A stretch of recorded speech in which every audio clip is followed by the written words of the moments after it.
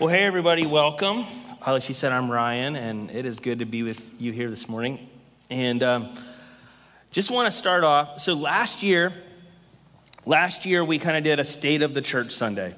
And this year, as we're wrapping up Jesus Everything, kind of want to weave those things together and just kind of punctuate what God's done, what he's doing, how he's moving in our congregation. Because honestly, God's done a lot of great things around here. And this isn't going to be a week, yay us. This is yay Jesus. But we want to just talk about, frankly, where we are, where we've been, where we're going. And wanted to let you know, I asked Amy Goes. Amy shared last year. If you guys remember, she's our HR and finance lead. And she declined this year. So you guys get to put up with me the whole service again. But so we asked, so if you if you want to make her feel really judged or backed into a corner, so she'll help me or do it next year, you can just feel free to find her after service. She's sitting right there. Amy does not like attention, so I may have ruined our friendship right there. So, but Jesus, I just thank you for your power, for your love, and your grace. Thank you for who you are, how you are, and what you're doing. Lord, we just lift you high today, and I pray that the hearts of the people are stirred to join you in what you're doing. I know mine is. And Lord, I pray that the words that are spoken are from you, and that we just prepare our hearts to receive, Lord. Thank you for the worship that was just going on here today, Lord, and just prayer and communion and just the beautiful songs and hymns, Lord. Just thank you for that team that so faithfully leads us each week, Lord, into your presence. And we ask that to show up today in Jesus' name, amen. So we're a body that believes in honesty, transparency, and also accountability, which we know all that stuff's not super popular in leadership in our world today. But we believe that the truth sets us free to think correctly, to join in, to lean out. It sets us free to follow God as we feel we're called to. So last year we shared where we were, and then we also shared what our preferred future is. So there's some elements of that too that we're going to share today. So this isn't just going to be about that kind of stuff, but we're going to start off with it. So last year our budget target was $550,000. That was our prayer, which was a huge jump from the year before, but God put that on our heart, and we're trending at about 520 that we're going to bring in for the year. But we also believe that God's calling us to more. Part of more is just for the fact that things cost more. I don't know if you noticed, but there's inflation that's rampant happening, so things cost more. Things are just more. But we also believe that we don't want to ever settle and count the beans and decide that's where we're going. We pray over this, and we ask God, where are you leading us as a church? Take us there, and we ask you to provide. Because we want to be a people of faith. And faith, there's between fear and foolishness is faith.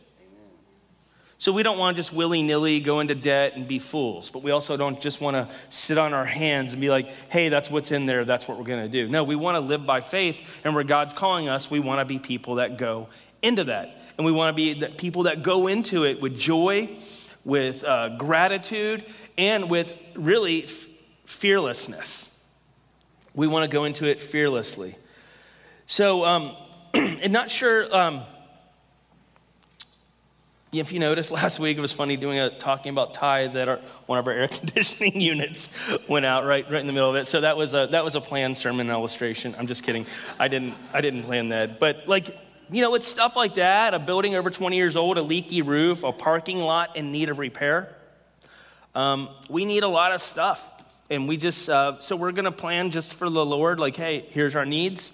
We're putting for you. Here's our wants. Here's what we feel like are the desires you've given us. And so we just want to go for it. But that said, what I want to ask you is, are you compelled by what you see here? When you come to Vineyard Florence, maybe this is your first time, maybe you've been here, maybe you're one of the OGs, maybe you're one of the new Gs, maybe you're one of the returnees. Wherever it is, are you compelled by what you see here? Are you compelled by what you see God doing? And last week, I didn't mean it to sound cruel when I said, hey, if you don't feel like this is a place where you can share of your time, talent, treasure, tithe, I said, Find somewhere where God compels you. If you're not compelled by what you see here, like, we don't want to just live for the dot. We want to live for the line. And I don't want to waste time at places where I'm not compelled, because I never can get time back. There's more money being made. There's new talent every day. And we can develop new talents even, but we can't get back time. And so if Vineyard Florence isn't a place that compels you, that's what that meant. If you don't feel compelled here to be part of it, to jump in, to move, to be empowered, to give, to share, to spend what you have on the growth of the kingdom, then I said it would be wise to find a place or a family of faith where you can do that. And that's not like throwing on the gauntlet, like, get out of here if you're not involved. I'm not saying that. I'm saying, like, it's an encouragement. Like, we don't know how much time that we have. We don't, and the days are short. And so we want to be people that are all in, because Jesus, that's the cost of discipleship. And we're in a place where we want to be a church that moves, that we don't want to be a spectator type place. We want to be a place where people get on the field, where everyone gets to play. And I understand the importance of, sharing what we have, but also, what's the vision? Does the vision of Vineyard Florence compel you, move you into action? Because we're not just a keep the lights on sort of place. We aren't. We're not just a place that if stuff breaks, and we don't got enough money, we're just gonna fold it up because the money wasn't there. I'm gonna personally pursue Jesus whether the lights are on, whether someone walks with me or not, because that's all I got. That's the only move I've got. He's rescued me, he saved me, he's delivered me, he loves me. And to be quite frank, no one else really did till I met him. And so I don't got a backup plan. And I know a lot of you don't have a backup plan because you've gone in, right? You sold the farm and bought the pearl. And why are we doing this? Why are we a disciple-making place? It's very simple. I'm reading an amazing book. I'm about a little over halfway through it, called The Insanity of God. Sorry, I had to think. It's called The Insanity of God. And it's this man's amazing story of the missionary work God's called him to in the world. When him and his wife, years and years ago, went into the mission field, they asked, why are you doing this? Why, like the mission board he met with, why are you feel like you're supposed to do this? And his wife said, when I was 7, I had this vision. I'm going to Africa, da-da-da-da-da. This guy had only been a Christian a few years, this lady's husband. And they said, why are you going? He said, because of Matthew 28. And they're like, no, why are you going? He's like, because I believe in Jesus and I read Matthew 28. And if you don't know, Matthew 28 tells us, therefore, go into all the world, or therefore, as you are going into all the world, make disciples, teaching them to obey everything I've taught you. And the guy said, isn't it good enough that if the word just told me to do it, that I do it? He said, because Matthew 28. And we want to be people that, because Jesus told us to, it's good enough. And as I was coming into this church a couple years ago, in post-COVID or during COVID, I had the privilege of kind of being an armchair quarterback compared to a lot of my other friends who were pastors who were muddling through a unprecedented time in history where there wasn't a playbook, there wasn't a seminary guide, there wasn't a Bible college syllabus for how do you deal with the church in a government-imposed lockdown. In a worldwide shutdown, how do you do church? And one of the things that I was able to kind of look at and talk to other people about is we really observed that there were 3 vectors that were at work because the old structures did not seem to be working anymore. And I don't want to ever be just someone who prognosticates what's wrong, but okay, Lord, what's the solution?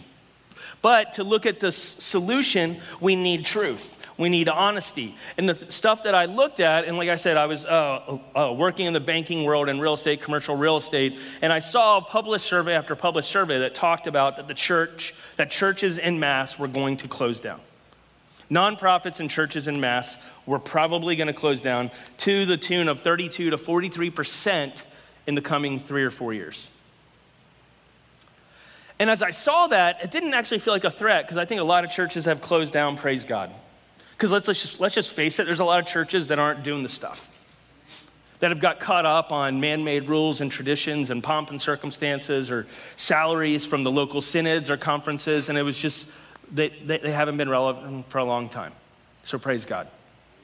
But for those that want to still stay in the stream, that haven't left the building, where Elvis didn't check out, what was the way forward? And there were three vectors that I saw, if you will. I saw that there was this tension of churches that could do gathered and scattered well. Because we were forbidden to do gathered for this time, right, in 2020. That seemed like the churches that were shutting down en masse very quickly were the ones that had no clue of how to do scattered. What we call family on mission, missional community, house groups, home-based discipleship. Like the early church that they did the house to house. Places that did not do scattered well were sunk. And also how they were sunk was that they couldn't balance the phygital. Phygital is kind of the physical digital. That how did they do their together meetings, but also to simultaneously do them also via digital multimedia platforms. And then also I saw that churches that didn't seem to know how to do the natural and supernatural seemed like they were closing down too. Churches that just become good old boys and girl clubs, where they weren't really about the word anymore, weren't walking in the Spirit. It seemed like those were the churches that eviscerated most quickly, because people weren't really compelled anymore. See, the thing is, when we're anchored in the Word and we walk in the Spirit, there's something that compels us outward, but keeps us anchored to Jesus, that keeps us close to Jesus. That we do the stuff, but while we go, he goes with us. And it seemed like churches that had lost sight of this were the ones that just poof. When you turn the lights off, it was over.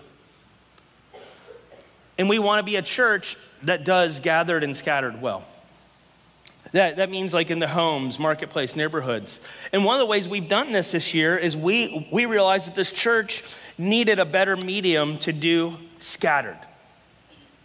That we needed a better mechanism to do scattered. So that's why we've leaned into house groups the way we have. House groups are different than small groups in the sense that they are more families on mission, missional communities, where it's kind of the entrance to our church, to discipleship, to the family of faith. And that we compel and urge people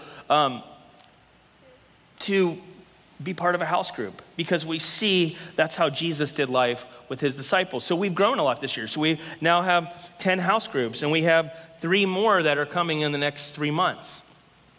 So we're trying to live into our purpose, to our vision, to be a place that does gathered and scattered well. And also, about 3.5 years ago, I was on a mission trip on the other side of the world, and I had 4 people from 3 continents just randomly come up to me within a span of about 15 days and say, hey, I don't know you or whatever, but I feel like God has put something on you, and he's calling you to lead a church that's going to be kind of a pioneer at the epicenter of doing gathered and scattered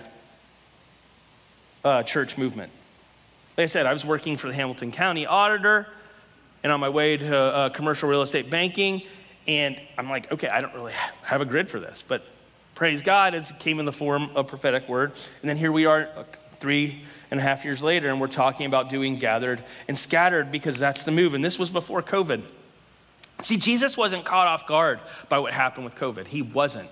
And I think if the disciple-making movements hadn't kind of percolated and been re-envisioned in the 25 or 30 years before COVID, the American church would have been sunk, because we focused so much on the gathering. We focus so much on come to the show, come to the big box, come to the lights, come to the stage, come hear the spiritual TED talker or the Christian rock band. Come to that. We'll have great kids, we'll have great youth, but you come to the show. But Jesus said, no, come and you go. And the most vibrant churches, mostly worldwide, can't gather the way we do. They can't gather the same. And we've seen that the church at an alarming rate is shrinking in our country, but we do gathered better than anyone. We have the biggest cathedrals, the most money, the biggest, the best bands, the most well-trained. And yet, how is it our churches have been slipping into the abyss and shutting down at a clip of at least 1 out of 3 in the last 2.5 years? And we want to live into the digital and physical, because in this world, in the 21st century, we can empower those that are scattered if we have good digital mediums. So we've put a lot of effort to getting a new AV and sound system, getting an app. We remade our website. We have better streaming applications. We have a new security system, better sign-ins, because we believe we want to work smarter, not harder. We're not against technology. Technology is not going to be what saves us or what saves the world, but it's a great thing that God's given us wonderful minds, and it just kind of can make life easier, right? And there's streaming stuff out there, so we've put a lot of thrusters in those. But we also want to be a church that does natural and supernatural really well, too. Because we see churches, it's amazing to me, the lack of Holy Spirit activity in our nation. But here's the thing that I also see that you don't have to be some guru or person of prayer to understand this. Like, of the churches that are shutting down, most of the churches believe that the work of the Holy Spirit stopped in the book of Acts. Half of the church, like in America, is cessationist. That means that they believe the gifts ceased.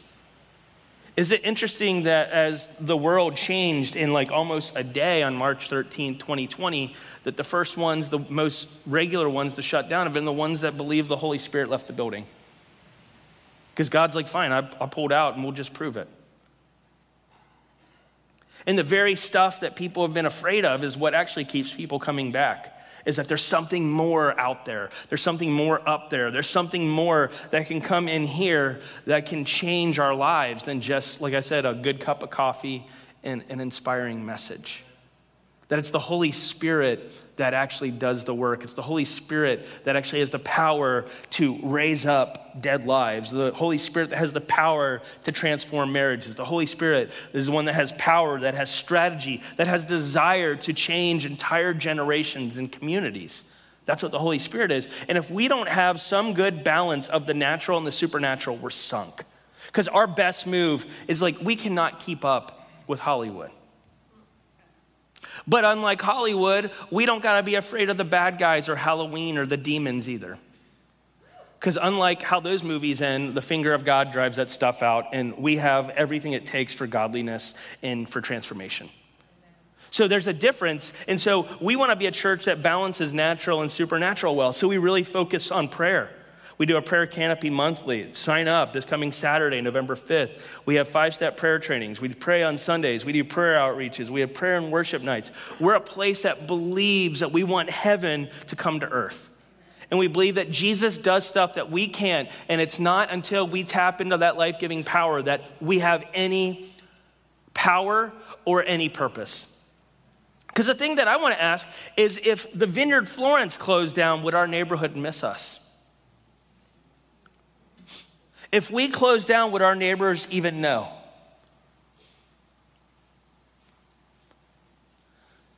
I think they might, because we're people of the presence. I think that they might because we're trying to make disciples that make disciples. I think that they might because we care about what Jesus cares about. That we're a church that's passionate about the things of the kingdom. I think that they might. But I think if we don't come to a better understanding of what God's calling us to, they might not. How do we develop strategies to take our mission around the world? See, we don't want to lead our church, like I said, to keep the lights on, but rather we want to lead our church as a team of missionaries. Me and the staff and the board, we want to lead this church as a team of missionaries. Not as people who are just collecting paychecks and putting together nice programs from week to week and nice services. That's not our point. And granted, like, we want to have great worship. We want to have good sermons, and we want to have stuff that like people can do and get their hands on practically. But we want to live as missionaries, and we want to empower other missionaries for people to take their missional context and go do the stuff Jesus has called us to do throughout the week, because this is not the show, you are. Your life is the show. Your life is the most credible witness to unsaved people. That's why we talk so much about being disciples that make disciples, because we are the plan. There's no plan B. Jesus' plan was not just come gather here and just let this be enough to mildly inspire us to maybe not cuss as much or to give a few bucks. Like, Jesus has so much more for that. That's why we've been talking about Jesus everything for 9 weeks, because he deserves everything. And every missionary that I've ever known that's worth their weight in salt was a Jesus everything person.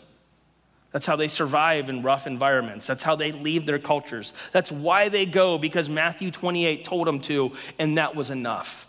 They sold the farm to buy the pearl, and they wanted to show the pearl to other people too.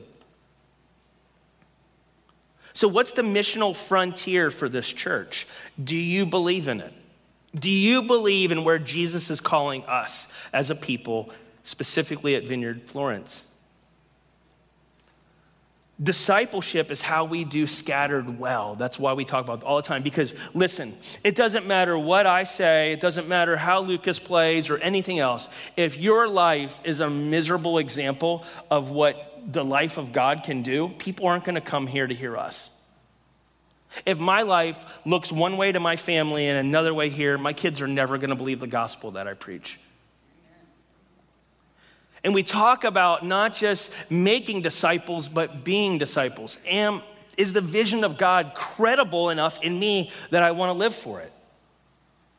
That's why we talk about giving our time, talent, and treasure, not just to the church, but to the kingdom of God. It's like, does the mission, does the vision of heaven, does it compel me to be different?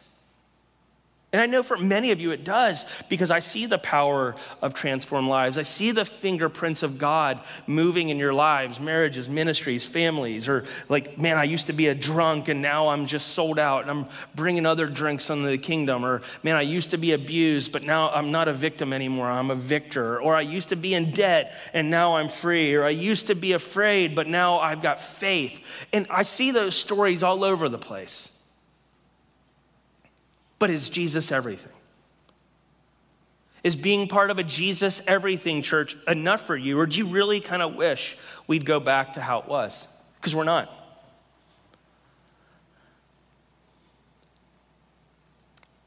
I mean, we've got visional priorities that we want to live into. Like we said, we want to grow within Spiritual Cloud in our city, Vineyard USA, and Global and Kingdom Movement. That's one of our visional priorities, and we're living into that. We're living into that. We're discipling other pastors and leaders in the ways of discipleship. And more people are asking, how are you guys doing that? How are you guys doing what you're doing? Show us, teach us. We want to be a hub of prayer and worship, leading and training in the movement. Like I said, we're doing Zoom prayer twice a day. Encourage you to get on 6:30 to 7 in the morning and 5 to 5:30 in the afternoon. Not to check a box, but because we're people of prayer. And we believe that Jesus does things that we can't, and our best move to connect with him is prayer. He tells us to pray without ceasing, so without ceasing means all the time. So we want to make as many opportunities to do all the time. We want to be a place too where we're training people to do the stuff. So we've leaned in a lot to house group training. We've had some stuff that's even been broadcast worldwide. We had a friend of ours from Africa. She was on and did amazing training on what it looks like to be a disciple that makes disciples. Her friend B3 from Kampala, Uganda. And we want to be a place that launches hundreds of new house and discipleship groups. Like I said, we've launched 10 this year, and at least 3 to 4 more are coming in the next 2 to 3 months. We want to raise up over 1,000 disciples who can operate in the character and competency of Jesus. About 50% of our people are currently in a house group. I'm just giving you some of these things, like here's our vision. And a lot of people say vision. We want to be the best church ever. A vision's something I can see. And if it's something that I can see, then I should see what are steps to get there. So in our vision, we want to have tangible updates of how we're living into the vision we feel God's called us to. Not just to be the best church ever, we want to be a disciple-making factory that brings glory to King Jesus, and that a worldwide movement launches out of that changes the face of the planet. We want to be that. Not because we're like, oh, we gotta be the biggest and the best. It's not like a veneer, people. The vision is not a veneer to us. It's real. It's what we feel Jesus is calling us to, and we're gonna do it. We're gonna do it. Because you know what? If one can put 1,000 to flight, 2, 10,000, 3 can send legions fleeing. Look what Jesus did with 11. And we're part of that 11. We're part of that multiplication strategy. We want to send out scores of new church plants and ministries. Well, we launched the first Vineyard Church ever in Latvia this year. We're partnering with people in Turkey and England and Germany. I've got an opportunity here in a couple months, pray for me, to go speak to underground church leaders like in Europe. And so I'm going to be doing that like over Christmas time and just get the opportunity with my family to go see what God's doing and partner and encourage and equip and empower leaders who are struggling to just keep going. We want to see 50 to 100 children fostered and adopted within our church. My wife started the Vine Dresser fostering kinship clothing shop, and we served 114 kids to date this year. So that's where people, when they get new foster placements, can come and get stuff to get started, because it takes a lot. A lot of these kids literally come with nothing, or with like a garbage bag with like an outfit or something. And so we want to have a dignified, great space to bless children. We also want to give away over $1 million to disciple-making things that have kingdom impact. We were able to give away close to $100,000 this year. Yeah. And we want to be a place where people regularly hear God, obey what they've heard, and teach others to do the same. And we don't want to live in debt either. So we've paid our mortgage down to $394,000. I'm saying this seriously, but it might sound jokingly. It's $394,000. That's a lot of money, but to maybe one of you or some of you, that's not a lot. If you want to pay off our mortgage, we could do a lot more, seriously, for the kingdom. So if someone says, hey, I just want a year-end gift, and seriously, if that moves you, let us know, and you pay off the mortgage this year. We would thank you for that. So, and like I said, we have a line over the dot mentality. We don't want to just be people who live for this moment. We want to live for eternity.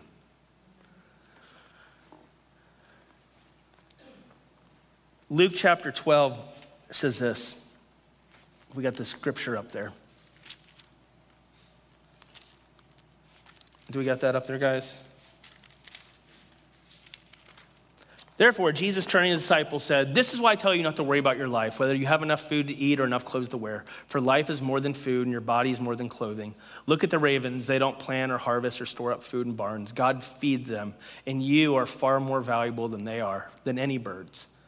Can all of your worries add a single moment to your life?" Keep going. And if worry can't accomplish a little thing like that, what's the use of worrying over bigger things? Look at the lilies of the field, how they grow. They don't work at all to make their clothing, yet Solomon in all of his splendor was not dressed as beautifully as they are. So if God cares so wonderfully for flowers that are here today and thrown in the fire tomorrow, he will certainly care for you as well. Why do you have so little faith? And don't be concerned about what you'll eat or drink or such things. These things dominate the thoughts of unbelievers or pagans in some translations all over the world. But your Father already knows what you need. Seek first the kingdom of God, and he will give you everything you need. So don't be afraid, little flock, for it gives your Father great happiness to give you the kingdom. Sell your possessions. Give them to the poor. This will store up treasure for you in heaven. And your purses in heaven never get old or develop holes. Your treasure will be safe. No thief can steal it. No moth can destroy it. Wherever your treasure is, therefore the desires of your heart will be also. Ready yourselves for the Lord's coming. Be dressed for service and keep your lamps burning. As though you were waiting for your master to return from the wedding feast. Then you'll be ready to open the door and let him in the moment he arrives and knocks. The servants who are ready and waiting for his return will be rewarded. I tell you the truth, he himself will seat them, put on an apron, and serve them as they sit and eat. He may come in the middle of the night or just before dawn, but whenever he comes, he will reward the servants who are ready. Understand this. If a homeowner knew exactly when a burglar was coming, he would not permit his house to be broken into. You also must be ready at the time the Son of Man will come when least expected. This is talking about Jesus everything. That the people who were ready gave it all to Jesus. It was all at once, one day at a time. Are you becoming more Christ-like? Is Jesus the greatest, most burning desire on your heart? Does not only the vision of this church, but most purposefully, does the vision of his word compel you to be different? Because I'll tell you, if he comes, when he comes, if that's not the motivating desire of your life, you'll be one who's found without oil in your lamp. He's not calling perfection. He's just saying, am I enough for you to give it all for? Because I gave it all for you. And David said in 2 Samuel 24:24, he says, I will not give up something that costs me nothing. There's so many people that have a Christianity that really costs them nothing. I drop a few bucks in the coffer, I show up for a service, or I go to a small group, or I read a book, or I listen to K-Love, or Star 93.3 every now and then. And that's the extent of our Christian existence. It's like somehow what Jesus did is an add-on. Like my life was so great, I didn't really need what he had for me. I'll tell you, that's one of the most glaring lies we could ever believe. Because remember a couple weeks ago he talked about, he says, if that light inside of you is dark, how great is that darkness? If we think Jesus just joining us in what we're doing is the gospel of the kingdom, that's a dark, dark place to live. It's a false place to live.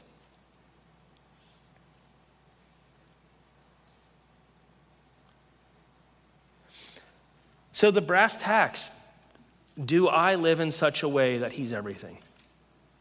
And honestly, we can tell that by certain metrics.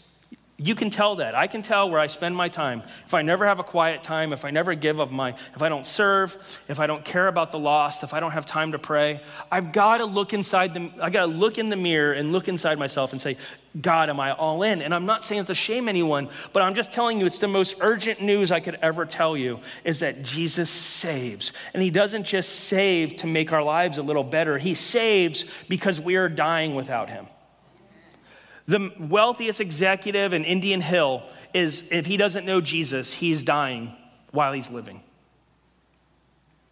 The Hollywood people, they might have it all, and the worship adores them and worships them, but if they don't know Jesus, they're dying while they're living. Do I believe that Jesus is all there is? And so do I live in such a way towards my church? Because I'll tell you that, I'm just gonna, so in April 25th to December 31st, 2020, we were averaging about 200 to 220 adults. Our average giving is $8,100 each week. We wanna be a growing church. So this year, we're about 230 to 250, a little bit more than that a lot of Sundays. And so our average giving is $8,550. So we've grown by 11% in population a week by amount of people coming, but our giving's only grown by 5.3%. And really, honestly, just looking at the numbers, I don't know what anyone gives. I don't want to know what anyone gives, but I'll ask Amy from time to time. And I just said, give me the brass tacks. If our top 5 to 7 families left, not like they're the best, but the ones who give the most left, where would we be? And there's about 7 to 9 families that if they died, quit the faith, or moved, we probably wouldn't be open more than a couple months, just being honest. Now, we would continue to be Christians, but I'm just saying the functions that you appreciate as church would cease. So we have a lot of people that are giving lavishly and blessedly. And we do have people that tithe, but there's a lot of you who honestly just don't give very much. And I'm not saying that to embarrass anyone, but if you're all in, Jesus said where your treasure is, your heart is. And you couldn't tell me, and I don't want to know what you give. I don't. But you couldn't look me in the eye or look God in the eye and say, I'm all into something that all I do is show up. I don't serve, I don't give, I don't spend what I have to see that place go on. And that's why I'm talking. If there's a compelling vision I encourage you to jump in because the life God calls us to is one of him. It's not one of, that I write a check or I go to a service or I attend a house group or I don't cuss, drink, smoke, or chew, or go with girls that do. That's not what it is. It's these things that I respond to Jesus as the Holy Spirit speaks to me, and I lean more and more and more in to what he's calling me towards. That I'm open to changing my spending. I'm open to changing my politics. I'm open to changing my morals. I'm open to changing how I view family. I'm open to changing how I spend my time. That's what Jesus everything is.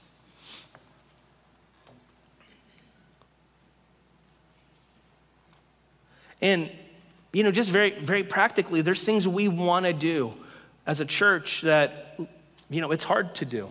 And we'll do it. We'll be blessed. Whatever God gives, we're going to be faithful with it. Whatever God gives, we're going to be faithful with it. But we also, it would be really nice to just, it'd just be really nice to not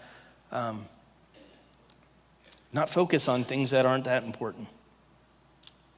It'd be nice to not worry sometimes. Like, okay, God, are we going to do this and that? But God will do that, and we want to have a life of faith. But I want to ask you, are you all in here? And this isn't like the pastoral shame of the tithe. I'm not saying that, but Jesus measures it. I know where my heart is. If I'm spending more time, more money, more effort, more thought on things that aren't of him, my heart's veering away from him. But the more time, talent, treasure that I spend on his kingdom, it's proof positive that my heart's moving towards him. There's a little picture here just showing, I want to show this, just where it talks about where we are as a church. I mean, really, churches in our area, we did a demographic study that where a church, this is a national survey, a church in our area with what people make in our area, the high that is about $3,400 per person. The middle's $2,200 per person. We're operating on a budget, and I'm just telling you this honestly, we operate on a budget of about $1,900 per person, which tells us we're on the lower end of that. We're between low, middle, and low for what our demographic is. And so there's a lot of things we want to do disciple-making wise, missionally, church planting wise, that we're going to wait and have to hold on some things to do just because some of the money's not there. And I'm not saying any of this, like I said, to shame anyone, because there's a lot of you that are so faithful, and we're so thankful. But as Barry Long said a couple weeks ago when he preached, he said, without radical trust, making Jesus everything is beyond our reach. Where is God calling you closer? Maybe you're giving a ton, but you're like, I don't have time for some of this disciple-making stuff. Maybe you're making disciples, but you're like, I don't really have time in my day. I don't feel like I'm being a disciple. I feel like all my time is spent doing spiritual activities, but I'm not closely, intimately acquainted with the person of Jesus Christ. Where's God calling you? Because it's not just, give us 10% and that's great, or give us, come to an outreach and that's great, or just, hey, have a quiet time, that's great. Jesus, everything is orienting everything around the gospel of the kingdom. And that's what we're talking about. And so I hate talking about this stuff. I really do. I hate because the perception is, preacher's just gonna beg. Some of you might are already thinking that. That's fine. We're talking way more about vision than we are about dollars and cents, but the dollars and cents are kind of where we are with living into our vision. And so, what's our vision for the future? Our vision for the future is to continue on the track we want to be a missional powerhouse. There are so many broken people in our community that don't know Jesus. There's so many people that don't know what God did for them. There's so many people that think that a pill or a counselor or a TV show or entertainment or a promotion, that it's better than what we have to offer. But if we're Christians that get gathered and scattered, that get the many mediums God's given us to be able to reach people, and if we're people that know how to balance natural and supernatural, and we live in such a way that says Jesus everything, there'll be less and less people who believe the lies they believe. There'll be less and less people who believe the stuff the world's force feeding them if we show up and we look like Jesus. Because people can smell a phony, right? People can smell it. And how we give of our lives, how we give our time, talent, treasure, how we orient our hearts, our worldview tells people what kind of gospel we believe. And if the gospel, according to me, is stinky or weak or lacking grace, lacking kindness, lacking forgiveness, lacking generosity, lacking a racially balanced perspective, if we're like misogynistic, or maybe women, if you're men haters, does our gospel preach the equality that everyone in Jesus can have life, but everyone without Jesus is living in death? Does our gospel preach that? And the reason we're talking about money the last couple of weeks is because Jesus says that how we spend what we have is proof positive of what we think about him and about his kingdom. So wrapping up on that, are you personally living in a way that I don't just want my church to survive, or I don't just want Christianity to survive, but am I living in such a way that I want it to thrive? Am I living in a way that says, Jesus, I'm all in? Am I a person that says, Jesus, you're worth it all? And listen, I suck at this. I'm so bad at being obedient. I'm so bad at being humble. I'm so bad at keeping my mouth shut. I'm so bad at sometimes being forgiving on even like the most menial levels. But I want everything Jesus has, so I choose to be bad at it to get good at it later on.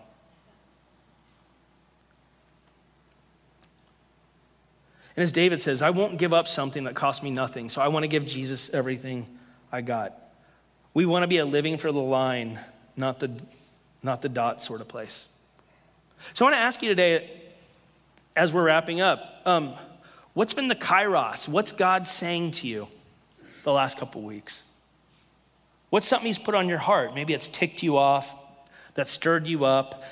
We believe kairos is kind of a word in the Bible we can unpack if you don't know, but it's kind of like where God speaks to us, that aha moment, like a eureka in the kingdom. It can be little or it can be big. What's something God's speaking to you over the last 9 weeks about Jesus everything?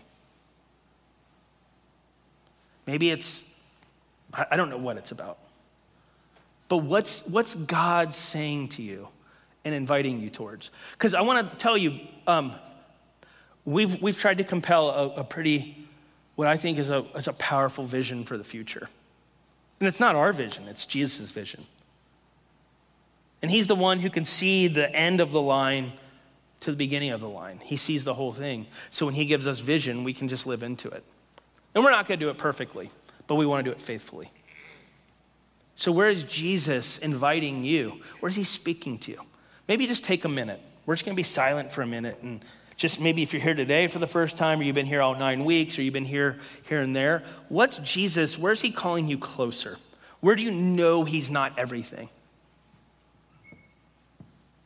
And just look at that little metric. Look at how we spend our time, how we spend our talent, how we spend our treasure. God, am I waking? God, am I sleeping? God, am I resting? God, am I working? God, am I, dreaming? Be my everything. So we're just going to be quiet for a minute. Just ask Jesus where he's calling you closer.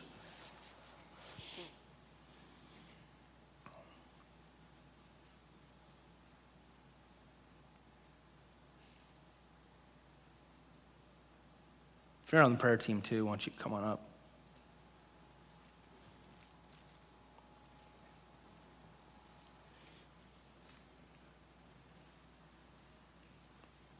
People can pair up together.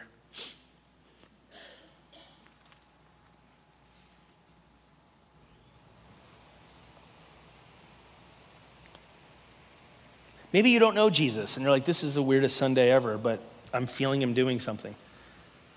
If you don't know Jesus, come up. We want to pray for you. Jesus loves everybody.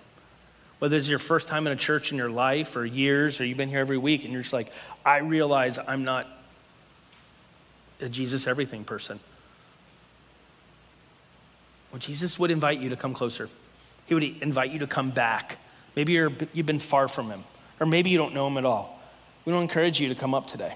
If that's you, we'd love to pray for you and let this be the first day of the rest of your forever. Where God's speaking to you and you're like, I want to live into this thing, but I don't have the courage to, or I don't know how to do it, or I keep trying and I keep tripping, or I keep butting my head up against a wall. Come get prayer today, because we believe that there's something supernatural that can happen when we pray for one another. So we just ask you to come, Holy Spirit, just fall on this week, fall in this place, fall in our lives, fall in the vision you've given us to make disciples that make disciples. Call on us, Lord, call in us that thing that you put in us, how do we do gathered and scattered? How do we do natural and supernatural? How do we take your message and broadcast it to the ends of the earth? How do we do that digitally, physically? How do we do that individually, corporately? How do we do that, Jesus? Would you do something with what we give to you today? Help us not to worry about our lives anymore. Help us to be concerned with you coming back. That passage tells us really to be concerned with your coming back, to not worry about the dot, but to worry about the line. Or not really to worry, but to concern ourselves and to live into. So we just bless your name and we love you. And we pray, Father, amen. Well, hey, you are deeply loved by God and by us. And I pray you have an amazing week and that you sin less this coming week than you did last week. See you guys next week.